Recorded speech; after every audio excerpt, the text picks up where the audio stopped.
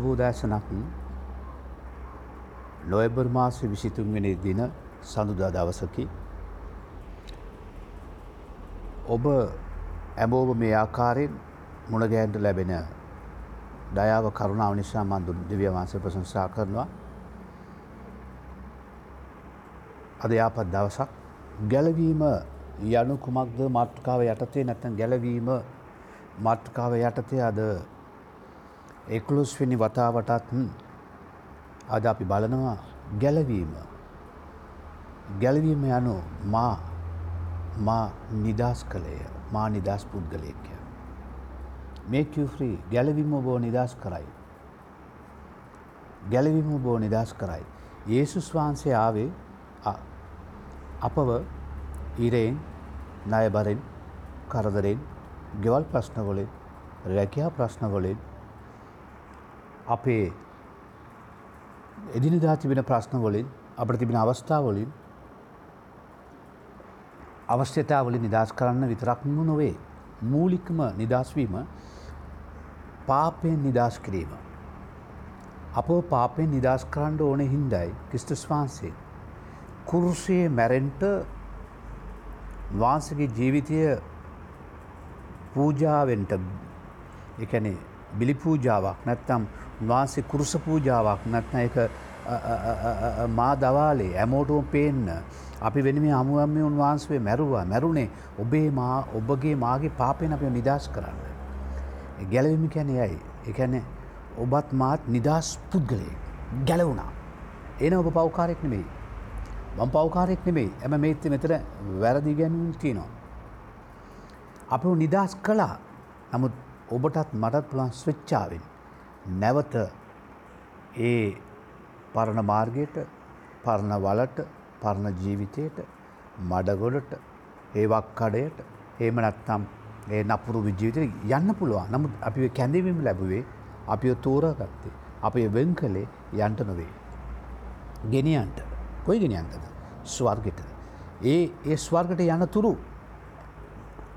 යනතාක් අපිට තියෙනවා මේ ක්‍රියා කළ යුතු ඔබටත් මටත් ගනුදෙනු අපි දෙගොල්ලොන්ටම එකතු වෙලා දෙවියන්සත් එක්ක තියෙන පොඩි ගනුදෙනුවක්. සමහර දේවල් අපිට දිනවා කරන්න. ඒ කාරණා කීපයක් අපි බලන්න යනවා. අද අපි නිදහස්. ඔව් පව්කාරයෙක්. ඉතින් බ්‍රදර් පාස්ටර්වා දන්නේ නැහනේ මම මන්න වැඩ කාර්යයක්. ඉතින් මම මොනා කරන්නද? උන්වහන්සේ සුද්ධයි. ඔබ නිදහස් කරේ සුද්ධව සිටින්න. ඔබ වහන්සේ ධර්මිෂ්ඨයි. ඔබ නිදහස් කරේ ධර්මිෂ්ඨව සිටින්න. උන්වහන්සේ යාපත්. උන්වහන්සේ ඔබ කැඳෙව්වේ යාපත කරන්න. පැහැදිලි? සැඟවිලා තියෙනවා නම් අර මම ආස භාෂාව ගලවලා දාන්න. අපි මම නිතරම ගන්නේ බාත්රූම් එක. බාත්රූම් එකට ගිහිල්ලා අපේ ඇඳුම් ගලවලා ඕදන්න දාන්න. අපි ඕදවන්නවා. සෝද ගන්න. ගලවලා දාන්න. සමාන දේශවාංශිකලෙන් සෝද ගන්න. මම වත්තලේ නම් මේ ඔයගලන්ට ගැලවීම දෙන්න බෑ. කියා දෙන්න පුළුවන්. උස්තැන් පාත්තැන් ගැඹුරු තැන් සැඟවුණු තැන් සියල්ල මගේ යේසුස් වහන්සේ දකිනවා. ඔබවත් දකිනවා මාවත් දකිනවා. හොඳේ. යෝහන් 8:32 අපේ ප්‍රධාන වචනය මොකද්ද? make you free. ගැලවීම කියන්නේ ඔබව නිදහස් කළා. ඔබ නිදහස්ය. මේ විடுதலை. ඒකනේ කිව්වේ it's finished කියලා. සියල්ල නිමයි කියලා. පොඩ්ඩක් යමුද 32ට. සැබෑවද නුඹලා නිදහස් කරන්න අයයි කිසේක. දැක්කද? නුඹලා සැබෑව දැනගන්නවා හැට ක්‍රිස්තුස් වහන්සේව දැනගත්තොත් විතරයි නිදහස් වෙන්නේ. මම ක්‍රිස්තුස් වහන්සේව නෙමෙයි, එයාගේ ඥාතින් සහෝදරයන්ව හඳුනනවා, මම එයාගේ ගෝලයන්ව හඳුනනවා. මේ ඒ කාවත් හඳුනන වැඩක් නැහැ. ස්වර්ගයෙන් ආවේ ජීවනදායක රොටිය කෑම නම් යේසුස් වහන්සේමයි. ස්වර්ගයෙන් දෙවි පියාණන් වහන්සේ එව්වේ ඔබ වෙනුවෙන් මා වෙනුවෙන් ක්‍රිස්තුස් වහන්සේ පමණයි. එහෙනම් ක්‍රිස්තුස් වහන්සේ පමණයි මැරුණේ, ක්‍රිස්තුස් වහන්සේ පමණයි උත්ථාන වුණේ, ක්‍රිස්තුස් වහන්සේමයි ස්වර්ගස්ත වුණේ, ක්‍රිස්තුස් වහන්සේමයි ස්වර්ගයෙන් එන්නේ, වෙන කවුරුත් වෙන්නේ නැහැ. එහෙනම් සැබෑව නම් යේසුස් වහන්සේ උන්වහන්සේ හඳුනගෙන උන්වහන්සේත් එක්ක යන්න ඕනේ. උන්වහන්සේගේ අඩිපාදේ යන්න ඕනේ. උන්වහන්සේගේ ඉගැන්වීම තුල යන්න ඕනේ. ඉගැන්වීම ගැන උගන්වන්න ගුරුවරු ඕන තරම් ඉන්නවා. නෑ. ඒ කියන දේ තුල ජීවත් විය යුතුයි. ඒක නිසා එපිස දෙකේ 19 පොඩ්ඩක් බලන්නකො. හොඳ ළමයි වගේ.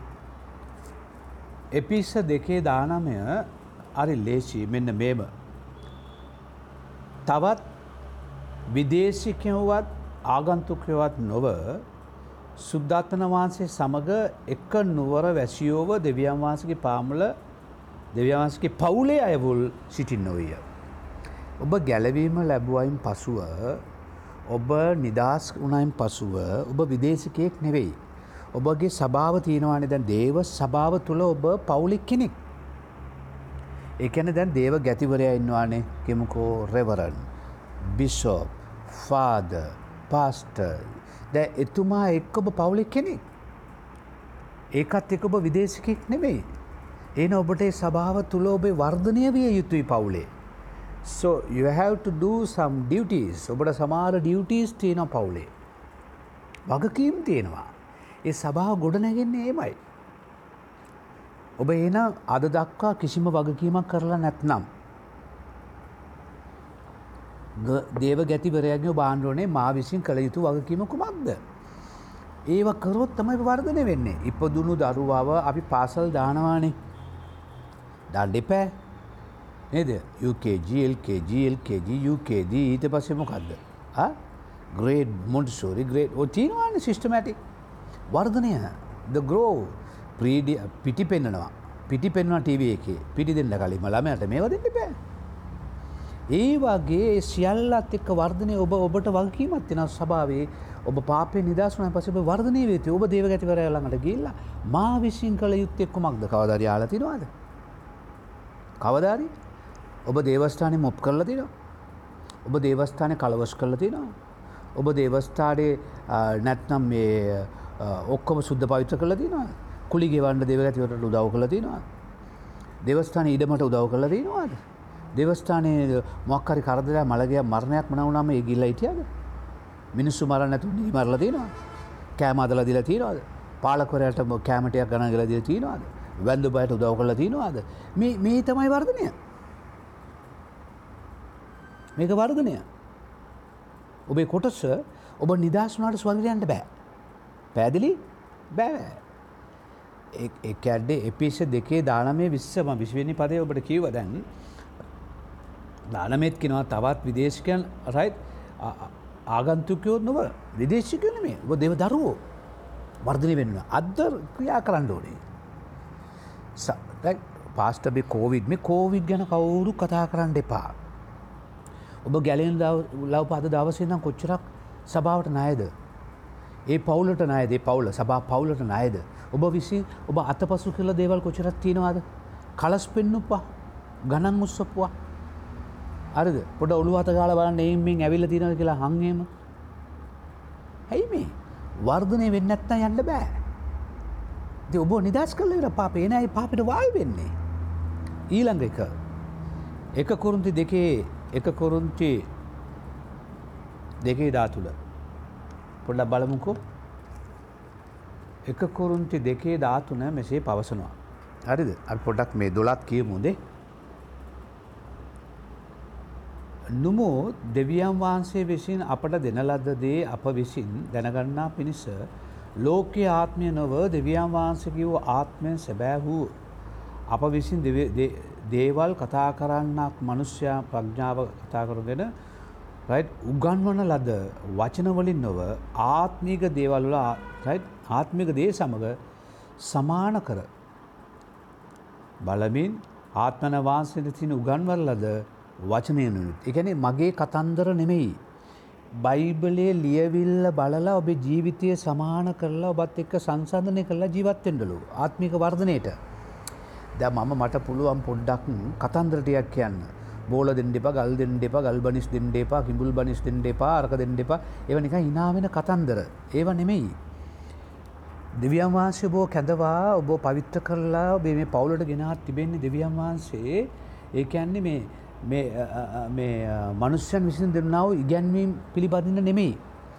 දේව ලියවිල්ලේ ලියා තිබෙනා ඉගැන්වීම අනුව ජීවත් වෙන පිණිස.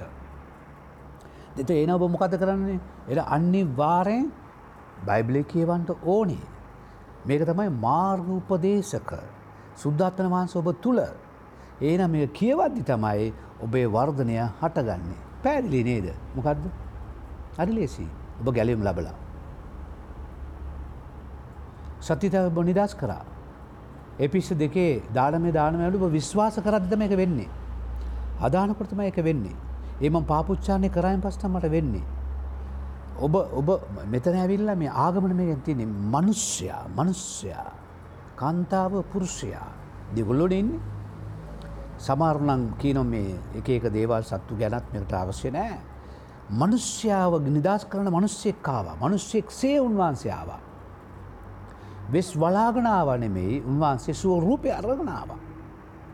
right? උන්වහන්සේ වේදනා දුක් විඳලා සියල්ල කුරුසේ නිම කළ ඔබ නිදාස් කළා. ඔබ දැන් නිදාස් වුණේ පාපයට වාල් වෙලා නෙමෙයි. සුද්ධාත්මන වහන්සේත් එක්ක කිතුණු ස්වභාවයේ පවුලේ වර්ධනය වෙන පිණිසයි. පැහැදිලි? එන ඔබගේ වර්ධනය පටන් ගන්නවාද? ඔබේ වගකීම කරන්න පටන් ගන්නවාද? මම මේ WhatsApp සේවයේදී ඔබ දන්නවද 100 ගණන් මිනිස්සුන්ට යාඥා කරන එක රටවල එක මිනිස්සෙට කියලා දැන් ආනවනේ. ඔය කියලා නෑ මට සල්ලි එවන්න අපේ සභාවට එන්න. ඇයි ඕගොල්ලෝ මේ වාඩි වෙලා මේක නගර සභාව කරන්නද? ඕගොල්ලෝ වර්ධනය වෙන්න ඕනේ. ඕගොල්ලෝ ඉන්න තැනට ගිහිල්ලා. ඕගොල්ලන්ගේ වර්ධනය දකින්න ඕනේ. ඒ අම්මා තාත්තට ඒක සභාවට ආශිර්වාදයක් වෙන්න ඕනේ. right? මිනිස්සු කියන්නේ මගේ සහෝදරයා ආවා වර්ධනය වුණා. ඒම දෙවියන් වහන්සේ රාජ්‍ය ගොඩනගන්නේ පොළවේ ඒමයි. එබඩිසා මිනිස්සුන් ඉගැන්වීම නෙමෙයි දේව වචනට එකඟ ඉගැන්වීම බලන්න. එක්කෙනෙක් කිය සුද්ධාත්ම වහන්සේලා මෙහෙම කිව්වා. තව කෙනෙක් කිව්වයි මෙහෙම කිව්වා. ඊයේ පෙරේද කවුද කියලා දෙනවා අපි ක්ලින්ටන් මිසිස් ක්ලින්ටන් තමයි ජනාධිපති වෙන්නේ කියලා. තව කෙනෙක් කියලා දෙනවා මේ කවුද හිටපු ට්‍රම්ප්මයි එන්නේ කියලා. ඇත්තටම කියනවා අපි ත්‍යාඥා කරා. හැයි අපි එහෙම තමයි මිනිස්සුන්ගේ කතන්දර අහනවා. සුද්ධාත්මන වහන්සේගේ වචනයට එකඟව ඔබේ ජීවිතයේ සත්‍යතාවය තුල ගෙනියන්න. ලෝකයේ දේවල් ඔබ දන්නවා බබාලා නෙවෙයිද? නේද? තොත් බබාලා නෙවෙයිනේ. සුද්ධාත්ම වහන්සේ ඔබට උදව් කරයි. පැහැදිලි නැද්ද? ක්‍රිස්තුස් වහන්සේමයි ඔබ නිදහස් කරේ. යේසුස් නැතුව ස්වර්ගයට යන්න බෑ. උන්වහන්සේ කියලා ඉවරයි. මමයි මාර්ගය, මමයි සත්‍යය, මමයි ජීවනය, මා හැරෙන්න පුතේ උඹලා කාටවත් වෙන්න බෑ. උන්වහන්සේමයි මාර්ගය. ඒ සත්‍යතාවයේ තුල වර්ධනය වෙන්න. ඒ සුද්ධාත්ම වහන්සේ තුල වර්ධනය වෙන්න. ඇරෙන්න පසුතැවිලි වෙන්න. ආදරවන්ත දෙවී පියාණනේ මේ උදෑසන වහන්සේ මාව නිදහස් කරලා තියෙනවා. නිදහස් පුද්ගලයෙක්. මම පව්කාරයෙක් නෙමෙයි කියලා මට තේරෙනවා. ජේසුනි එපිසි 2 දානමය 20 වෙනි පදේ 90 සුද්ධාත්මන වහන්සේ මා විසින් කළ යුතු වගකීම් කරන්නට මම අද කැප වෙනවා. 1 කොරින්ති 2 ස්වාමින් වහන්සේ 1 කොරින්ති දෙවෙනි පරිච්ඡේදයේ 10 11 12 වෙනි පදේ 90 ස්වාමීනි ඒ වචනය තුල සභාවේ ඉගැන්වීම් තුල වර්ධනය වෙන පිණිස මාව කැප කරනවා. ඒ යටාත් භාවයට මා බාර වෙනවා. අද සිට මගේ ජීවිතය ඔබට බාරයි. බොහෝ දෙනෙකුට මේ වචනේ බෙදා ගන්නටත් මට ජීවිතේ දුන්නා ඔබ වහන්සේ අවුරුදු 50ද 60ද 70ද 80ද 90ද අවුරුදු 30ද 40 ඒ කාල පුරාවටම ඔබ නිදහස් පුද්ගලයෙකුට ජීවත් වෙන්න මගේ ඉසපටන් දෙපාරේ දක්වා ඔබගේ අති සුද්ධස්සිට බාරයි සුදාත්මයාණනි පාවිච්චි කර බැලව. යේසුස් ක්‍රිස්තුස් වහන්සේගේ නාමයෙන්. ආමෙන්. Thank you. God bless you. මිත්‍රයන්ට බෙදා ගන්න. අම්බ වෙමු.